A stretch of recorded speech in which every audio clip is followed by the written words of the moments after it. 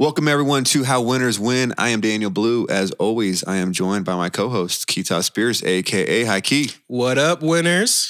Winners, we've got a special treat for you guys. Every time we've got a guest, I feel like when's the last time, Keita, we had a guest that was remote, not in the studio? It's been a while. It's because we've been upping up the studio quality, upping the video quality, so it's better to have it in person than over janky Zoom. Yes.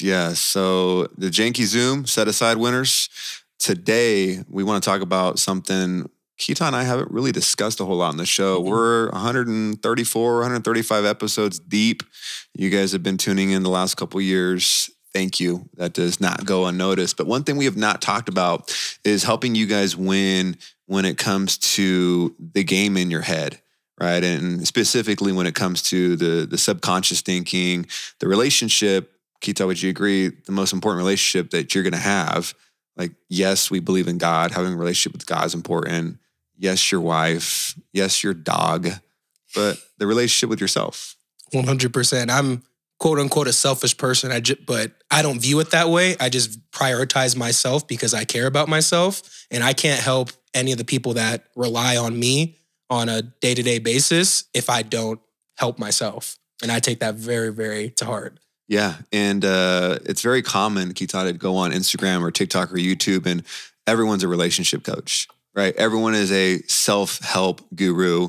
You know, follow me for relationship advice. Or they at least have an opinion. Right? Yeah, everyone's got that. But today's guest is as legit as it comes. I was really, really impressed by what she has going on. So she's got a really cool program. It's called the Personal Development School. And her community, her expertise when it comes to cognitive behavioral therapy, she's got a PhD, super, super smart when it comes to NLP. And again, the relationship between you, just having the right mindset. She's got a massive thing going on, guys. She's got over 7,000 active paying members in her community, 30 employees. Like, she's running a full-on business. So like the information, guys, that she's going to share with you, take notes. I have a feeling that Keita and I are going to take a bunch of notes. You guys take a bunch of notes. You're going to want to rewind this episode a couple of different times because I know our guest today is going to drop some gems. So today's guest, Thais Gibson, that just rolls off my tongue. Got the phonetic spelling down nice and easy now. Right. It's a tough name. Thank you so much for a great introduction. I'm excited to be here. Yeah, so Thais. Thais, perfect. Yeah. Okay. And that name, like, where'd it come from? Yeah, so it was named after an opera called Meditation to Thais. And I think my parents just really liked it and wanted something unique. And there we have it. And your parents' names? Melanie and Peter. Right? Like, they went the eccentric route for sure. It's like you would think their names are like super unique, super different. And then here you are. I have a sister named Shoreland as well. Yeah. So they doubled down. Yeah, they doubled down. Respect it. I respect it. Yeah, for sure. So Thais, you've built like this empire in terms of helping people when it comes to like relationships with themselves, relationships with other people, you know, really nitty gritty self-development, you know, self-improvement. How did you get into this space?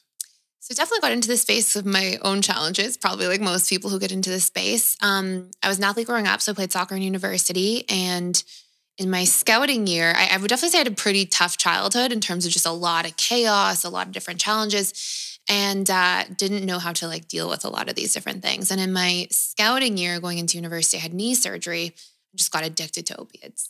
And so that kicked off about a 6-year, almost daily opiate journey, did inpatient rehab, outpatient rehab. And I was high functioning enough. I still got a full ride off to school. And maybe on the outside, I looked like I was kind of holding things together. But on the inside, I was like totally chaotic, just absolute mess. And I was in a psychology class. And I was actually that day thinking like, I'm leaving. I'm going to drop out. I'm going to give up my scholarship. I can't handle everything going on. And somebody said to me in a class, they were like, oh, your conscious mind can't outwill or overpower your subconscious mind. And I don't know if you know anybody who's ever struggled with addiction, but it's like, for me at least, the biggest, hardest thing was that every day I'd be like, what's going on with me? What's happening? I'm going to get sober. I'm going to get clean. And I would like I would delete people's numbers from my phone. I would avoid them. I would do all the things consciously to stop. And then you just go back down the same rabbit hole over and over and over again. And I felt so like incapable and weak and like helpless to myself. Like, what's wrong with me that I can't kick this when I'm like trying and trying? And so somebody said this to me and they were like, your conscious mind can't outwill or overpower your subconscious mind. In that moment, it was like so earth shattering for me to realize, oh, I'm not all of these things I'm judging myself as. This is the way my mind is programmed to work. And that's why I'm having this problem. And so if I can just unpack what the subconscious mind is about, then like maybe that's my ticket to like actually overcoming this whole kind of torturous experience. And so I went on this like really intense journey. I had done rehab. It wasn't working for me. And I went really far down the rabbit hole of like understanding my subconscious mind. And that was the ticket for me, literally, to get sober, to get clean, to like get my life back. So, yeah, basically after that, I couldn't believe that out in the world of like personal development, people weren't taught. I mean, this is like 14 years ago now. And I couldn't believe that people weren't like talking about the subconscious mind everywhere. Like one of the stats I found out is your subconscious is responsible for 95 to 97% of your beliefs, your thoughts, your emotions, your behaviors. And it was like, how is everybody not talking about this? And as somebody who's going through like the traditional space of schooling, it was like all conscious mind tools that you're getting and like the Western modalities of psychology. And so I started giving workshops for free. I was like 21 years old. I was like just giving workshops for free to people. And eventually workshops were, there was like 100 people there showing up. I had to run these bigger and bigger spaces. And people were just like, are you seeing clients? And I was like, I'm still in school. I'm just doing this for fun. And it just kind of built a client practice for me. And then I had a 2-year wait list and saw clients for about 8 years, and then was like, this isn't scalable. People are getting frustrated. Like, hey, 2-year wait list. Like, what kind of wait list is that? And so I was like, well, I should put content on YouTube and I should package it and I should put it into course format. And so did that starting around 2019 or so. And then sort of built everything from there. So like every business solves a problem, Yes. right? So taking back 10, 14 years ago, now I'm guessing some of those same problems keep coming up. Like with your knowledge, what's that problem that keeps coming up in people's lives that, come to you that you help solve? I would actually say like at a really core level, like, yes, I'm focused very much on like the attachment related stuff in my business and in the personal development school. But I would actually say at the root, there is a complete lack of tools for how to actually change. And there's a complete lack of understanding for like how the subconscious mind works and how to change our patterns, whether it's in our relationship patterns, whether it's in how we deal with our emotions, whether it's how we deal with like our fears or insecurities. And I think like what I sort of had to unpack for myself first and what was my journey to share with others is like how to deeply understand neuroplasticity, how the subconscious mind works, and how to leverage and like simplify that into key principles so people can change what's blocking them. So for the winners that aren't familiar with neuroplasticity in layman's terms, what does that, subject entail and how can they learn more about that? Yeah, good question. So we all get conditioned, right? And we get conditioned through repetition plus emotion. So like if we create like a concrete example, let's say that we grow up in a household. Let's look at like our relationships we want to change. Let's say we grew up in a household and we have really critical parents. And maybe your critical parents are like just trying to prepare you for the world and make sure you're in a good space. Well, whatever we're repeatedly exposed to, we internalize. So I often say like your internal dialogue is often your internalized dialogue from childhood. So if you get the repetition and emotion of criticism, well, you get programs. The repetition and emotion fires and wires neural pathways in your brain, which create your programs. Neural pathways atrophy over time, kind of like muscles if we don't work them out. So what happens is our subconscious mind wants a comfort zone because it sees our comfort zone as familiarity and thus safety. So if you grow up in this critical household, and let's say you come to believe I'm not good enough, I'm not worthy, I'm not capable, your subconscious also doesn't want to let this go because it thinks, okay, I'm preparing myself, I'm protecting myself, this is safe, this is familiar, this is what I'm used to. And so we can have these experiences in life where we consciously know things better, like, oh, I beat myself up too much, or I put myself down, or I'm getting in my own way. But your subconscious will really hold on to these patterns. So what we have to do is we actually have to learn different subconscious reprogramming tools to fire and wire new neural circuits in our mind to help us actually feel good enough or whatever it is that we're trying to get away from, while divesting from different patterns that we're comfortable and familiar so that those neural pathways can atrophy. And that's sort of, there's a lot of specific tools we could talk about for how to do that, but that's sort of like the overarching theme to simplify how neuroplasticity works.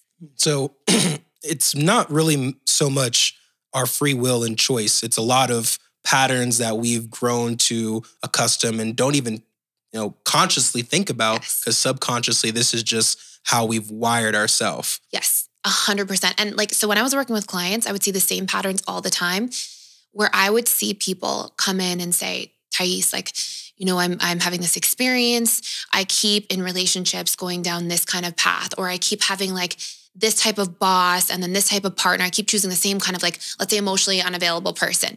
And their conscious mind knows better. And their conscious mind may even see the red flags coming.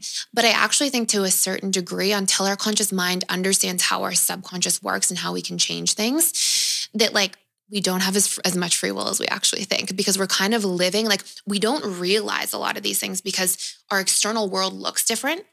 But a lot of times our internal world is on repeat. So I would find over and over again, and I'll speak from my own life, until I did a lot of subconscious reprogramming work, I had a lot of, from my childhood and my attachment style, a lot of feeling trapped really easily.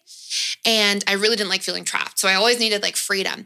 And it's funny because I consciously, I'd be get me out of this situation, but subconsciously I would keep putting myself back in situations that were trapping me and taking away my autonomy. And I wouldn't realize that my internal world was on repeat because it was different people, different situations. It was this job, it was this relationship, it was this thing over here.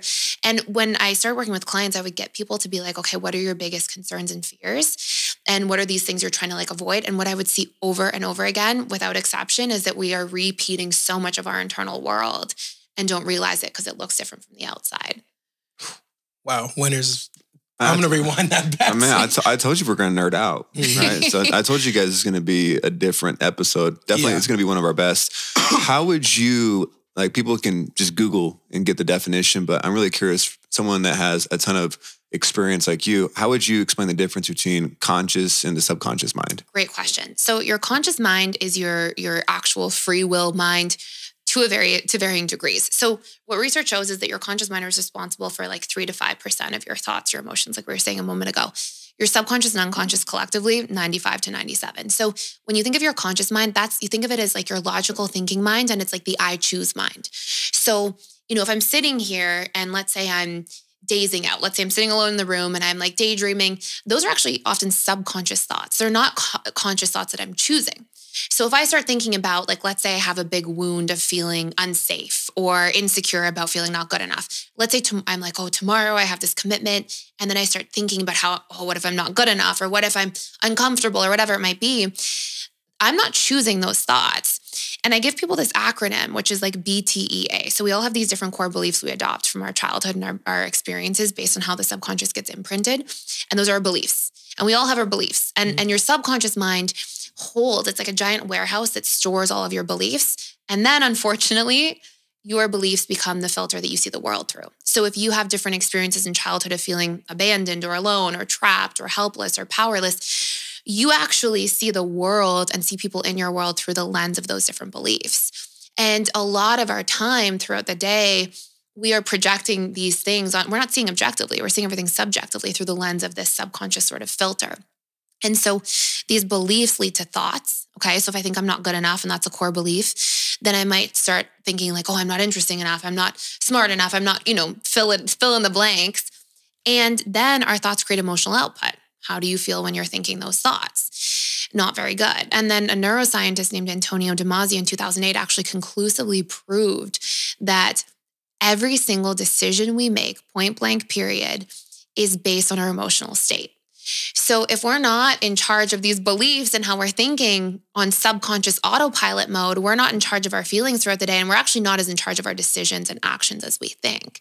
And a lot of people are no, I make rational, logical decisions. The reality is you're still making emotionally based decisions at the tipping point, and then we're just quick to rationalize them through logic. So I truly believe that when we want to break through glass ceilings in our lives in terms of personal success or relationship patterns, or you name whatever area of life, finances, we have to actually investigate what our subconscious reality filter is made up of, go find where those core beliefs are that are blocking us. And by reconditioning these beliefs, we can talk about principles for how to do that, but by reconditioning them, I don't think we can really break through in our external world until we start breaking through in our internal world first.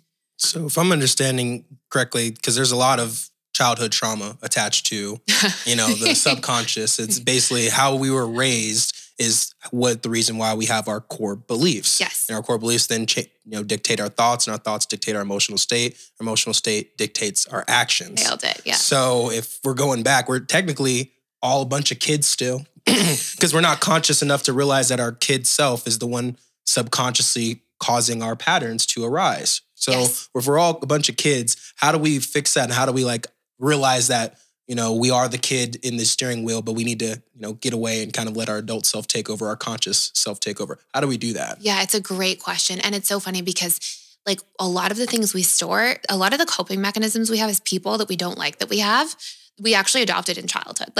I was in a boardroom meeting once years ago and it was a presentation and this guy got up and he threw his papers on the desk and stormed out. He wasn't getting his opinion heard. He got frustrated. And my first thought as somebody who spent a lot of time researching conditioning and childhood and all these different things, I was as a child, he got positively reinforced when he had temper tantrums. We get this conditioning either through positive reinforcement or negative reinforcement. And our subconscious stores all these different patterns. So many of when we have these things, for me, it was addiction. That was why I got so into this. For me, it was I keep using opiates because everything that we do, even if our conscious mind knows better and is this isn't healthy, this isn't good, our subconscious mind is getting more benefits than drawbacks. Literally every single decision we make, period, is because subconsciously there's more benefits than drawbacks to it. And for me, my benefits were that I had unprocessed emotional pain from childhood that I didn't know how to figure out. So I was getting comfort and I was getting safety and I was getting a sense of avoidance and freedom from opiates. So, I had to recondition that at a subconscious level. But when it comes back down to understanding these things, there's really two places. I'd say three core places that I work with people on. It's first your core beliefs. How do we find what our core beliefs are? We tend to have there's about 20 major core beliefs people will carry. It's actually based on attachment style. So we can talk about that in a moment too. But the core beliefs range from things I will be trapped, I will be helpless, I will be powerless, I'm not good enough or incapable, I'm unworthy, I'm disrespected, I'm stupid, I will be abandoned, I will be excluded, I will be alone, I will be disliked, I cannot trust people, I am unsafe. These sorts of core themes that we have. And it's based on whatever we get repeatedly exposed to in childhood that imprints us. And as I mentioned earlier, then the subconscious sees the world through these things. And these exact things are usually our biggest barriers to growing to the next level in our lives. Because, I can say for me as an example, I ran a client-based practice and I had an idea for what I wanted to do in scale business for a long time, but I still had this leftover, I can't trust wound from my experiences as a child. And I remember reading Robert Kiyosaki's first book, right? And he's talking about the difference between somebody who's a business owner versus self-employed. And he's saying the self-employed person won't give up control, right? And for me, it was I couldn't trust other people to do it. I had to do it because I could trust myself to do it. And I realized I still have this core belief. I have to recondition that core belief and then I'll feel comfortable hiring, letting people, take over, delegating things to people. And I couldn't feel comfortable doing that until I did the inner work first. And so as we recondition these core beliefs, that's how we break through to the next level. And we're also reparenting ourselves in a sense. We're also giving to ourselves healthier beliefs that we couldn't get access to in childhood. So reconditioning, and we'll talk about maybe a tool for how to do that for anybody who's listening after, because there's a really simple way of doing it, is a huge piece. And then the other thing is we have to learn our needs. As individuals, we all have unique needs. And one of the problems that we, I think, have as people is that we tend to project our needs onto everybody. So we tend to think, whether it's people we work with in our company, whether it's people that are in our relationships, our family, we tend to think everybody would need what I would need, rather than seeing people as they are instead of as we are. And what that does is it breaks through barriers to help us understand how to work with people more effectively, how to actually also communicate what we need if we understand what it is that we need, and to see people as a unique version of themselves so we can connect to them better.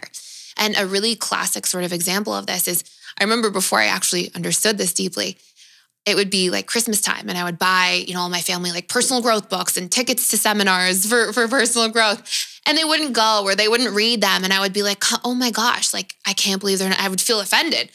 And then I realized oh, not everybody has a high need for personal growth like I do.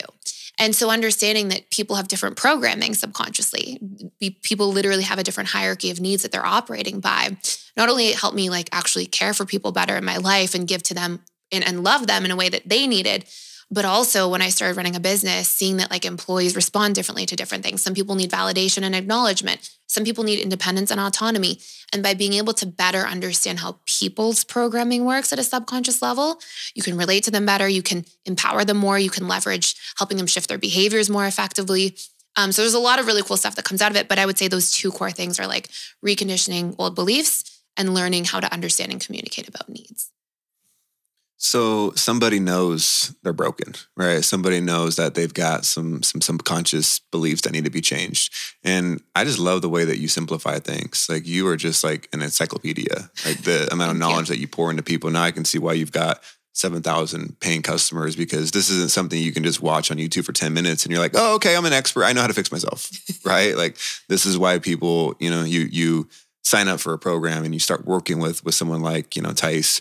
But how does someone fix their subconscious thinking? Like they know they're broken. You mentioned like a tool that they could use to kind of fix that issue.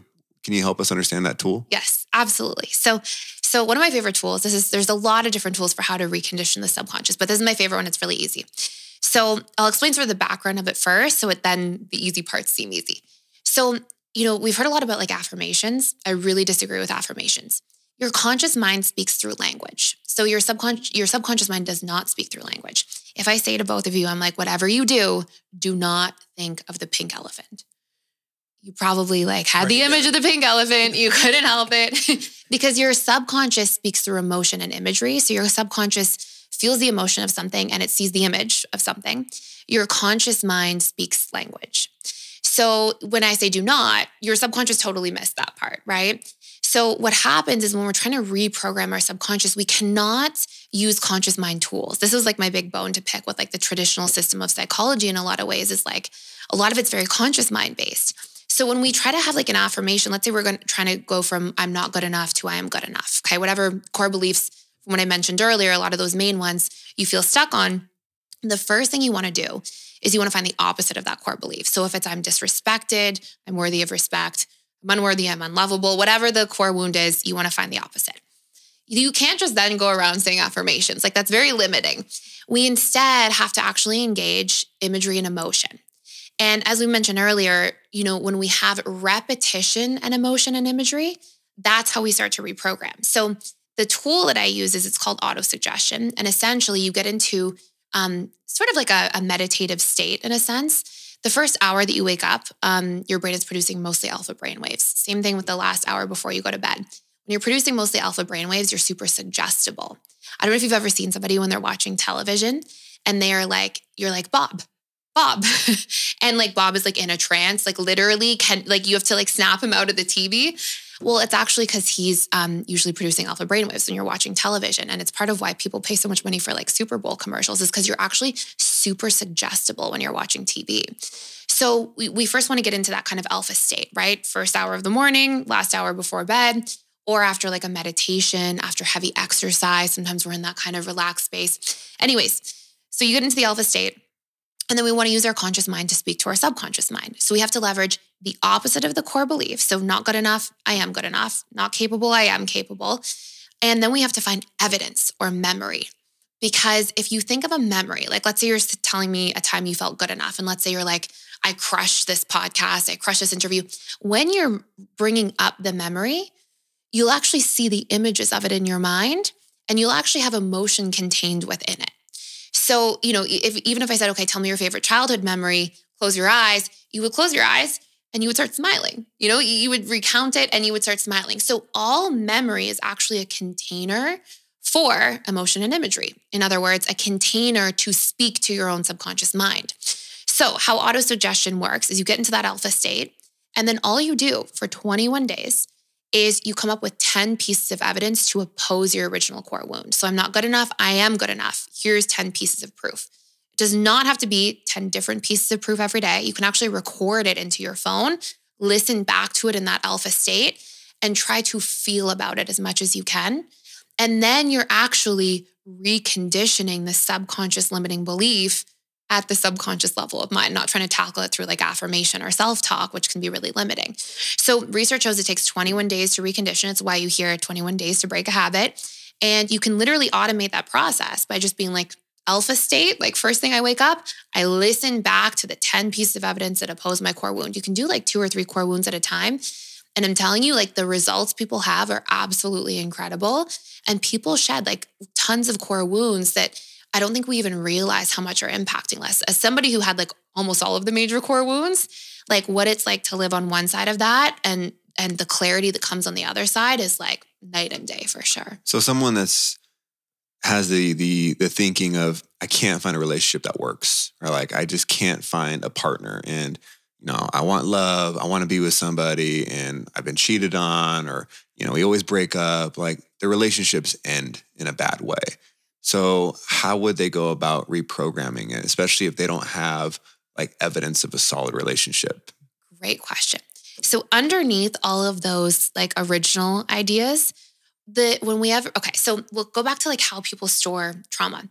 Every time we have a painful experience, the subconscious mind is always seeking certainty. So as a coping mechanism, this is the kicker. You won't be consciously aware of this at the time, but we don't just say, oh, I can't find a relationship that works. Underneath that, if we look, we make it mean something about ourselves. I can't find a relationship that works because nobody wants me, I'm unlovable, or nobody likes me, or I can't trust people to settle down, or people will always abandon me. So underneath that, there's actually one of those core beliefs. And if you ask yourself from that story, okay, oh, I can't find a relationship, all you have to do to find what that core belief is what do I make that mean about myself? Okay, I can't find a relationship. Okay, what do I actually make that mean about me?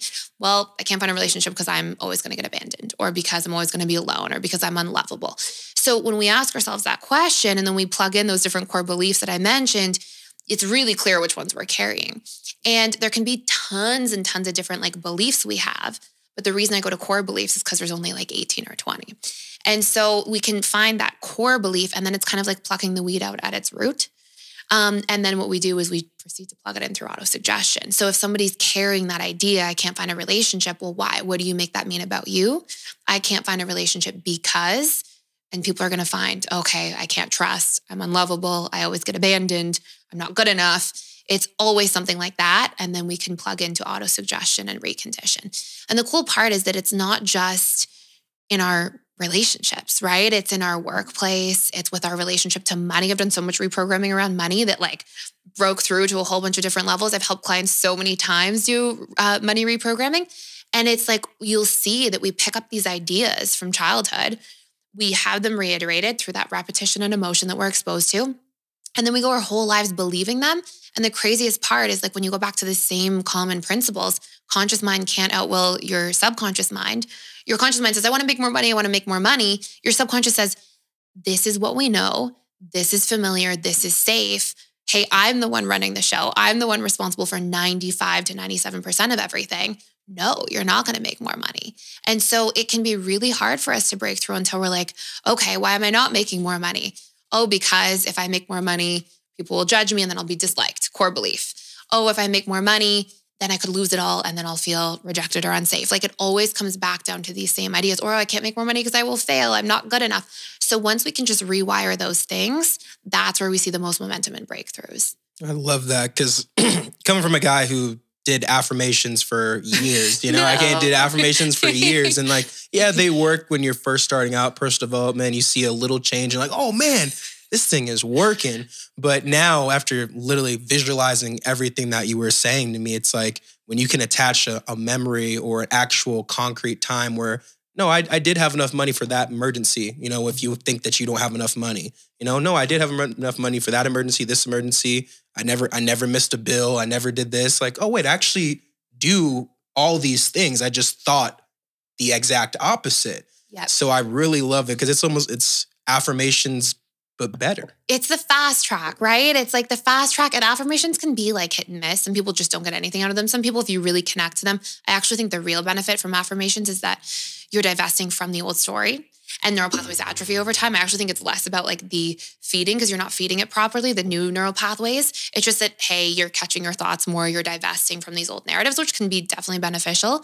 But like this, you divest and then you fast track the process and you can really knock out a lot more momentum this way. And I think too, it's funny because a lot of people, on the topic of money issues, a lot of people that I would see in client practice One of the biggest blocks to abundance that I would see is people had a lot of internalized guilt and shame. And if you're guilted a lot and shamed a lot as a child, well, your core beliefs are I'm not worthy and I'm not deserving. And so you have this idea consciously of how much money you want to make. And it's like, no. Your subconscious is saying, no, you're not worth that. You're not worthy of that. And so it's very interesting how much like some of these experiences that we have give us kind of this financial blueprint as well for what we believe is possible and what we feel worthy of. And again, like if our subconscious doesn't believe this stuff about ourselves, it's still running the show. It's going to keep you in your comfort zone and then we're going to stay stuck. Wow. So this is winners. This is actually how you break through to your subconscious. It's actually, there's a little bit more to it than just saying I'm good enough in the mirror 10 times every morning. Yes, 100%. Those basic principles that you talked about where it's like, I love how you just explained how there's the root, right? Like you got to get to the root. Where can people get an understanding of like, what are those principles? Like, where can they find those? So there's a lot of information out there. I will say like for me resourcing it was actually kind of like hit and miss. I did my first like certification in hypnosis, learned how to hypnotize people, thought it was strange, like the power dynamics a little bit. Like I like to feel like, I'm empowering people for how to heal themselves. It's teach a man to fish thing, right? Like, oh, I'll do it for you. You keep coming back. And I was like, that's not what I would want. So there was that. And then I read a lot of books about the subconscious mind. Like Joseph Murphy has some really good books. There's a lot of stuff out there, but I would say like really there's a few core principles to know overall. Repetition and emotion is huge, right? That's how we like fire and wire new neural pathways. Your subconscious wants to maintain its comfort zone. So we have to like have that emotion and imagery to really push it along. And then another thing I would say too that's interesting is that emotion will always trump repetition. So you can imagine, for example, let's say there's Bob, and let's say Bob feels totally safe getting into his car this morning. No core wound around feeling unsafe. Unfortunately, God forbid, but Bob gets into a car accident. Bob literally later that same day is like shaking if he goes back into his car. Well, if we have enough emotion, it can create an immediate imprint to the subconscious mind because of how intense that is. And that's really like how our subconscious gets imprinted. So if we actually want to fast track that reprogramming even more, the more specific we get about the proof, the more emotional we bring the proof up. Like if we don't just say, I'm good enough because I crushed that podcast last week, that was amazing, felt really good about it. If we're like, I'm good enough because, and we think of those really juicy kind of emotional moments and we can feel it in our body, again, that's how we're really reprogramming. So we want to be careful about our input sometimes too, right? Like we want to be mindful of what we're exposing ourselves to. I know that for me, like, during different moments in the past few years in the political world, sometimes I'll, go through Twitter and I'm like, okay, my repetition and emotion is to feel frustrated about things, so we want to be mindful of our input. But I think the cool part is that ultimately we can look at anything that has affected us and be like, well, what's the belief behind it? Let's plug it into this tool and I can undo any of that kind of damage in a sense. Man, guys, like I said, Thais, I knew was going to bring the heat. Like this is something where guys take notes if you're not already, especially right now, because I want to get into some of the nitty gritty and let's just nerd out. Is that okay? Yeah, I love it. Okay, cool. So guys, go check out her YouTube channel. Yes. What is the YouTube channel again? It's Personal Development School Thais Gibson. Okay, and you're at like what, 200,000 subscribers? 220 or so. Okay, so there's only one of those with that amount of subscribers and long form content, like really, really good stuff, really good tactical stuff. She's giving you guys free information, and obviously, we'll talk about her service and whatnot, and how you can work with her on a more intimate basis, but. Some of the things you talk about on YouTube that intrigued me, you use the words dismissive avoidance a lot, fearful avoidance. Yes. Can you talk to us about that? Because I apparently live under a rock. I've never heard of that shit before. So let me take some notes. Yeah, absolutely. So originally it's actually like very traditional psychology research. It was attachment theory. And I actually remember learning it in first year of university and being like, okay, cool. We have attachment styles.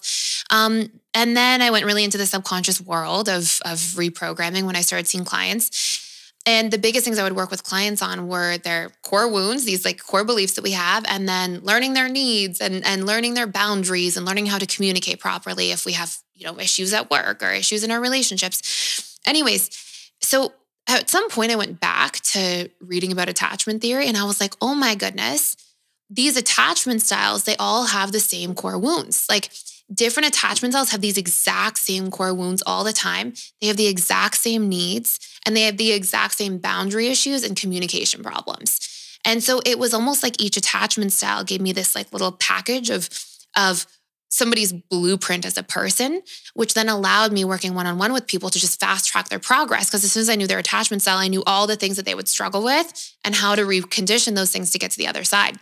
So if you haven't heard of it, or for people who are less familiar, there's 4 attachment styles. Every person has an attachment style. This is some of the most like research-backed work in psychology. And the first attachment style is a secure attachment style. It's the only one that's secure. It was originally about 50% of the population. Over the past 2 decades or so, it's looking closer to 30%.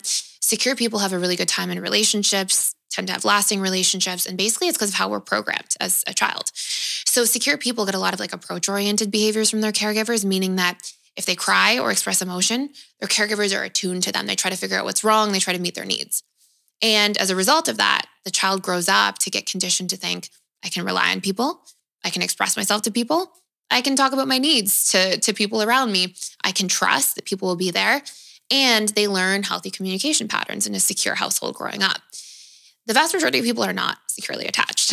And so what happens instead is we have 3 insecure styles. So on one side of the continuum, you have your anxious attachment style. And the anxious attachment style gets a lot of inconsistency in childhood. So they can either have like real abandonment where like a parent leaves, maybe they split up, pretty amicable divorce, but they get this abandonment. They're now living with one parent, don't see the other one as much. But more often than not, it's actually perceived abandonment over and over, meaning things like the parents are really loving, but they work a lot. And so there's this like, I'm here with my care for you. Now it's gone. It's being pulled away. And the repetition and emotion of that creates these big abandonment wounds in this individual. And so they constantly, their big core wounds are, I will be abandoned. I will be alone. I'm not good enough. They personalize it. I will be disliked, rejected, or excluded. So they grow up having all of these fears and also like hyperfixations around people.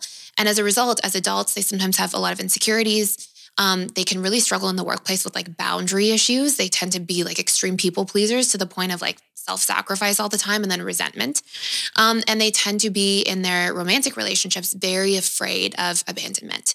And they may have the coping mechanisms, and it's funny because it's like a trauma response essentially, but they may have these coping mechanisms where they call repeatedly over and over again or reach out too many times. And they're trying to maintain proximity through doing that, but they accidentally push people away. So that's our anxious attachment. Far opposite of the continuum is the dismissive avoidant. And the dismissive avoidant attachment style usually goes through childhood emotional neglect. And because of this, they learn to be hyper independent. And a child can't understand as a child, like, oh, my parents are emotionally unavailable. So the child goes, there must be something wrong with me. And they tend to have a lot of like internalized shame. And they tend to actually like not want people to really see them or know them because they have this defectiveness core wound. A big core wound is like, I am defective. Other core wounds they have is I will be weak if I'm vulnerable, cannot rely on other people. So kind of in a sense, can't trust. And then have other core wounds of feeling unsafe around people being too vulnerable and feeling not good enough or like they don't belong. So it was funny because I was doing all this core wounds work and then I started seeing like each attachment style has these really unique core wounds. As an adult, the dismissive avoidant tends to want space. They don't want to get too close. They may go into relationship dynamics, get close, have a nice time. And then as soon as there's a real attachment, they often panic and try to jet out of there. And so this will be the person in relationships who's a little bit commitment fearing, doesn't want to open up. In a workplace setting, they silo themselves out a lot. They won't ask for help in the workplace. They often won't ask for feedback. And even though they're really stoic and you won't know, they struggle with criticism. They really struggle with criticism. They shut down, they distance themselves, and they really struggle to communicate through problems. Like they won't often solve interpersonal issues. They'll just repress their feelings and kind of like pull away, which has a lot of limitations. So funnily enough, in relationships, anxious and dismissives often get together. And you can imagine it's like chaos. But then we have our last attachment style, which is the fearful avoidant. This is what I was. Fearful avoidant attachment style is essentially the attachment style that is very hot and cold. They kind of share both sides of the attachment continuum. They can be really anxious, but they can also be really avoidant. And usually it's because they learn to have competing ideas about the same thing. So for me, as an example, my parents fought like cats and dogs, 15-year divorce kind of thing, like all the chaos, right? That you'd see like in a movie or something. And so I learned, okay, I had really good moments with my family. And so there's good things about love and connection, but I also saw really awful things. So I was like, also it should be feared. And so I would be the person in a relationship growing up who like people would get close and I would want that closeness. And then they get too close. I'm like, get back, stay away. And so, I had a lot of people, for example, tell me like, oh, you're very hot and cold. Like you're very like hard to read or like, you're shifting your patterns a lot. And funnily enough, that same ambivalence was carried into like workplace commitments, like relationships in the workplace as a whole. Fearful avoidants often don't feel like they can trust or rely on people very much. And you'll have a lot of like really extremes of things, usually a lot of like all or nothing thinking patterns. A really other good example for like how a fearful avoidant would come about is if somebody has like an alcoholic parent and one day, let's say mom is really warm and really loving. She's had a few drinks. She's in a great mood. Next day, mom's drank way too much. She's in a terrible mood. She's scary and unpredictable. One day, mom's sobering up. She is, feeling guilty. She's being kind. Another day, mom's sobering up. She's going through withdrawal. She's having a really tough time. So you get like all of these, you become very hypervigilant, very good at like reading between the lines. So every person has an attachment style. And this attachment style, it affects like the way you see yourself and the way you see your whole world. And so for me, as an example, like I had all the core wounds, right? I had so many of them. And so, I was like, okay, I'll be abandoned, but I'll also be trapped. Or, you see these sort of polar extremes to things. And quite honestly, like that affected my internal dialogue so much. And I wasn't like a functional person before I did a lot of this work. Like I couldn't like commit to things, follow through with things.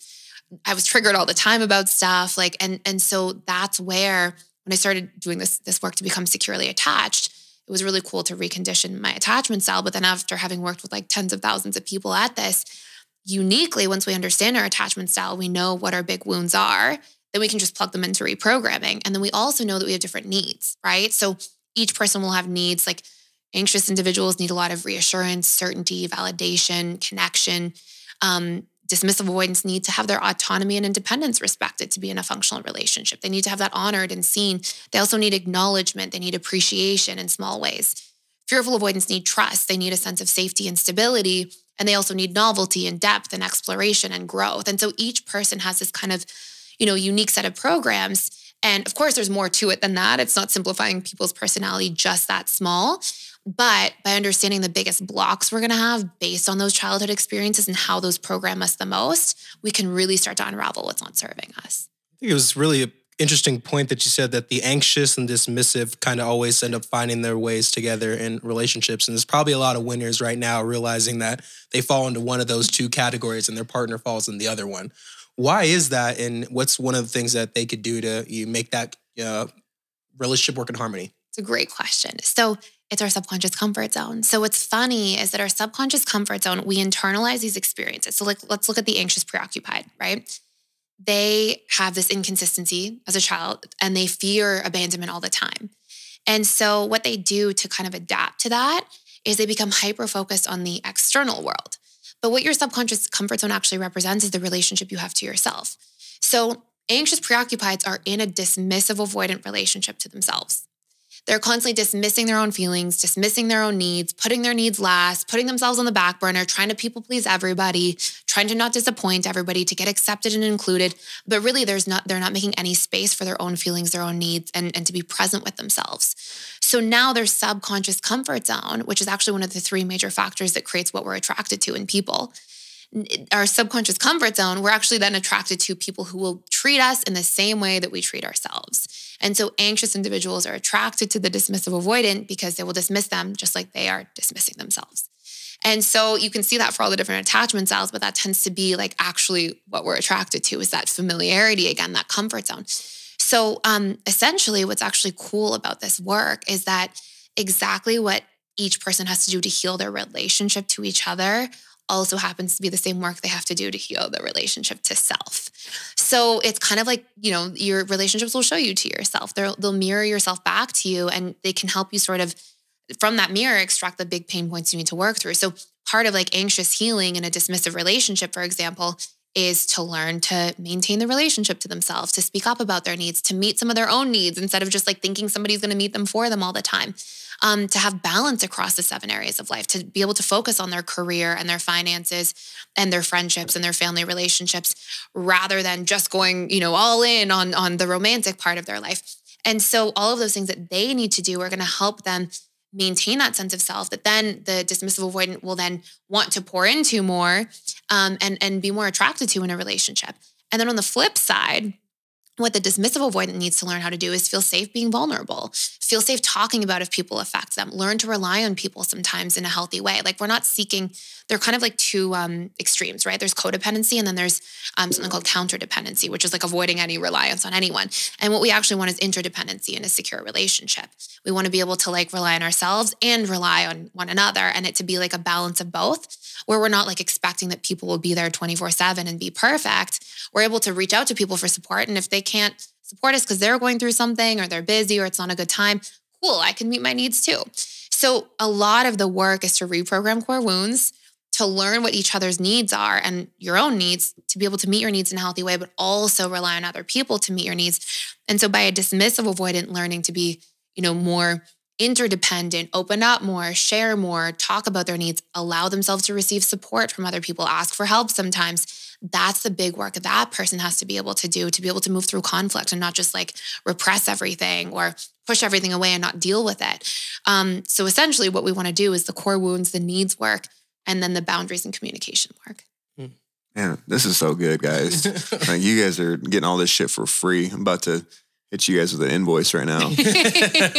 You keep going back to core wounds. Yeah. What are the most common core wounds that people have? Yeah, good question. I mean, it's really based on attachment style. So like the anxious preoccupied, it's going to be the abandoned, alone, unsafe. They feel, I'm sure you probably know somebody in your life who's been anxious before, and you see them when they're in that kind of anxious state, they're not feeling safe. They're in this like trauma response, like about to be abandoned. Fight or flight. Yeah, totally. Exactly. And so that's the big anxious core wounds. And then they've got the exclusion, disliked, all those sorts of things. The dismissive avoidance big ones, like the big ones are I am defective. And dismissive avoidants go out of their ways to not feel that, right? They'll like hide from people. They won't show, like they don't want to be seen really. They'll let themselves be seen at an intellectual level or a surface level, but not in an emotional way too much. They'll kind of keep everybody at bay. And again, like I feel like we look at that and we're like, okay, that works. But like internally, it's funny, and not to frighten people, but just dismissive avoidants I generally saw have the most health issues in my practice, which is also interesting. I don't think we do well to repress emotions long term. And dismissive avoidants are generally in like a low level fight or flight, which we know if you're in sympathetic nervous system too long, affects your cortisol, affects your immune system, affects, there's kind of a ripple effect. Anyway, so dismissive avoidants tend to be in a low level fight or flight. And it's that I am unsafe core wound as well. And then the I am defective, I don't belong can be a big one. I'm not good enough or not capable. Dismissive avoidants do this thing too, where they'll have a little bit of like nihilistic thinking, like this kind of like if they can't do something right away, or if they need help with something, they'll kind of go, why bother? Rather than working through it or opening up or getting support. And then our fearful avoidants honestly tend to share both of the core wounds. The abandonment ones and the trapped, helpless, powerless ones are big for FAs, for fearful avoidance and dismissive avoidance. And I would say it's not that there's like the most common as a whole. I would say like, look at it by attachment style. Most people can really hear themselves in the attachment style that they hear. And then it's like, pick the ones that are biggest for you, because that's going to be where you see the biggest breakthroughs. And like, we will project these core wounds everywhere. Like, we won't just project the core wounds in our relationships. We'll be like, oh, I'm going to get let go from work. And underneath that, okay, what do I make that mean? I'm going to be abandoned. Or, it always goes back to these same narratives, these same stories. And these are the biggest weights we're carrying. These are the biggest things that are keeping us stuck. You said it from your own personal experience earlier. You mentioned that, at one point you felt like you weren't really a functioning person. You were triggered oftentimes. And now with the rise of social media and, young women, especially on social media, trigger warning is the new buzzword that you have to put in front of certain content. And triggers are a frequent thing that I was unaware of, 5-10 years ago, but now it's very more prevalent. What are some triggers and how did you overcome, from your own personal experience to feel like you are now more functional? And how do some of the younger women out there can follow in your footsteps? Like, what was like that first wound that you may have healed for yourself? Good question. I would say before a wound, it was a realization. So I was afraid of my own emotions, right? I had fearful avoidance of the avoidance side. So I was like, trying not to feel, hence opiates, right? Mm-hmm. Numb yourself all the time. So For me, the biggest, for sure, breakthrough originally, besides the subconscious and understanding that, would be that my emotions are feedback 100% of the time. I used to think my emotions like, oh, I'm in a bad mood. What a terrible thing. What I realize is emotions are always telling you two things. Number one, emotions are telling you if you have an unmet need. Okay. So your emotions are there for a good reason. They're helping you like unconditionally. They're showing up for you all the time. Let's pretend that I moved to like a new city, don't know anybody, and maybe I feel, lonely after 8 weeks of living there. That is a good thing. Your emotions are giving you beautiful feedback so that you can adapt, right? You think of physical pain. Physical pain gives you feedback so that you can adapt. So when we start looking at pain, emotional pain, then we can go, okay, if I feel something negative, rather than judging it, I have to get curious. Like, what is this actually telling me about my needs right now? So that helps us to solve for that issue, right? The second thing is then we have suffering, okay? Emotional suffering. Pain is when we have an unmet need. Suffering is what we make that mean. It goes back to the core wound issue. So I could move to a new city and I could be alone and not have any friends and not know anybody. And I could feel emotional pain, which is that good feedback letting me know to go out and make friends and adapt. But then I could tell myself a story instead if I wasn't aware and say, oh, it's because I'm disliked. It's because nobody wants to be my friend. Oh, it's because I'm not capable of meeting new people. And then I have suffering, and suffering is excruciating. And so I think sometimes we do this thing in society right now, and a lot of people may not like this to hear, but trigger warning to hear. But I think that sometimes when we get so far down the rabbit hole of like trigger warning, watch out, shut it off, there's a purpose for it, don't get me wrong, but like, we should actually be empowered to explore our triggers. Like you don't get through pain. You don't grow by not going through pain. Pain is communicating powerful stuff to us if we're willing to look.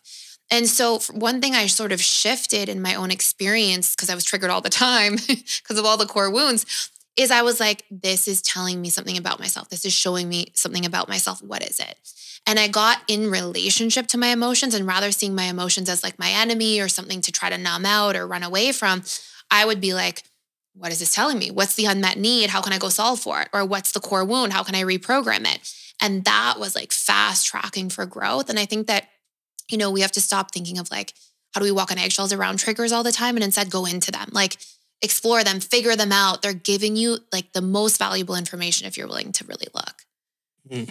So lean in. Exactly. Yeah. Exactly. Oof. So guys, imagine having the opportunity to work closely with Tice. You got a lot of knowledge. Like you really are like an encyclopedia. And one question I want to ask you is, how did you overcome the imposter syndrome? Because you're someone that like, I think Keita and I can relate to you. We've got 1,100 customers, IRA, 401k, millions and millions of dollars that we help people with. And we're just like two kids. I say that's my inner child, right? I'm 34. Keita, you're 30. 28. 28? I feel like Keita was like 40, just like me, right? But like we're on the younger side. Financial professionals are in suits and ties. They went to UCLA. They went to USC. They come from money. That's not Keita and I. And here you are kind of breaking the barrier in the psychology game, right? I went and I saw a therapist when I was fucked up, when I got, my parents got divorced. And his name was Forrest. And he was like 45 years old, and he just looked like a therapist, right? He just looked like a therapist. And I just remember sitting in his room, in his couch, and he's like, how do you feel? It's just like typical therapist, psychologist shit. Here you are. I feel like you're bringing the new era, the new wave of the mental game, right? But I know you probably struggle with it. Like, who the hell's going to listen to me when you first got started out, right? Now I know you don't feel that way because you know your shit. But can you talk to us a little bit about that? Yeah. I mean, it's so funny because like, I'm a root cause person. Like give me the root cause, like whatever the problem is, like I'm looking for the root, whether it's like something with health or the mindset. So for me, like that's what I love about this work is it's always the same root, right? So I started giving these workshops for free. I was like 21 years old and I was insecure about my age for sure. I was like, oh, not telling anybody my age then. And I like, would go to pretty good measures to like not tell my age. But But for me, what was interesting is I had done so much core wound reprogramming that like I didn't feel like an imposter at that point because I felt lit up. And the other thing that happens for us is we all have like this hierarchy of subconscious needs that runs us. And everybody has it too. It's sort of like an attachment. It goes into your attachment programming. But when we live out of alignment with our needs, we go into war between our conscious and subconscious mind. So I don't know if you've ever had the experience of like, you're doing something you don't really want to be doing. And like, you can't friggin' force yourself to stay present versus you do something you love and like you're in flow. Like you're just so present. You could be there, like time flies. It's actually because like the actual mechanisms of it is that you're in alignment with your subconscious needs. So for me, my big subconscious needs at 21 years old, when I started doing this was like personal growth was like the highest by far. And the next one was like emotional connection, psychology and human behavior. Like, so when you get in alignment with your needs, you kind of like, you're lit up, right? So your passion kind of trumps over the different core wounds and fears. But then I had done a lot of core wound reprogramming. So I really didn't feel afraid at that point. By the time I was like sharing stuff, I felt like concerned on some level that, okay, if people know my age, maybe they won't want to work with me. So I wouldn't like be like, hey, everyone, I'm 21 in the workshops. But it really comes to the same things. If you can understand what your needs are, live your life, design your life in alignment with them, remove your core wounds, your conscious and subconscious mind are now working together instead of against each other, which is what so many people are going through. And what you'll see is a lot of that resistance goes away from life. So a lot of that like heaviness, I mean, like I say to people all the time, it's really interesting. When people say like I self-sabotage or I procrastinate, there's no such thing in reality. Like every time we self-sabotage, what's actually happening is it's just our experience of the conscious mind intending one thing and the subconscious mind intending something different. So if somebody's like big needs, for example, I'll tell you a quick story. So I had a client and I was doing a lot of needs work and core wounds work, right? Big focus areas. And she was like, Thais, every year I say, I'm going to go to the gym. I'm going to eat healthy. And every year, this is my New Year's resolution, day 5, it's over. I'm like back binging on chocolate. Like what's going on? So we looked at her needs hierarchy and her needs were comfort, social connection, family connection, security. And these were her top 4 needs. So what happens is your conscious mind says, I'm going to make more money. I'm going to eat healthy. I'm going to go to the gym, whatever things we intend. And the subconscious says, no, this is going to take time away from comfort, family, social time, and security. And so what we have to do is when we understand our needs hierarchy, the other really cool hack that we have is we can link our conscious mind's goals to our subconscious mind's desires. Like we have to go back to the same principle.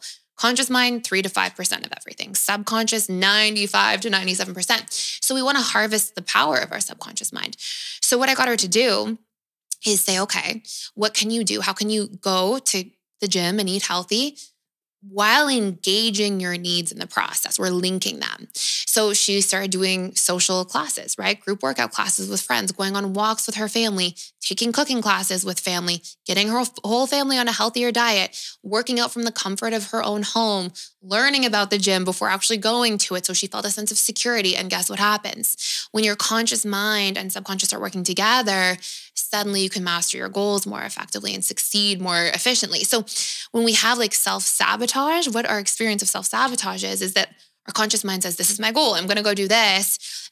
We're not consciously sabotaging it. We're not like, oh, it's day 5. Today I'm going to sabotage. Like that's not what's happening.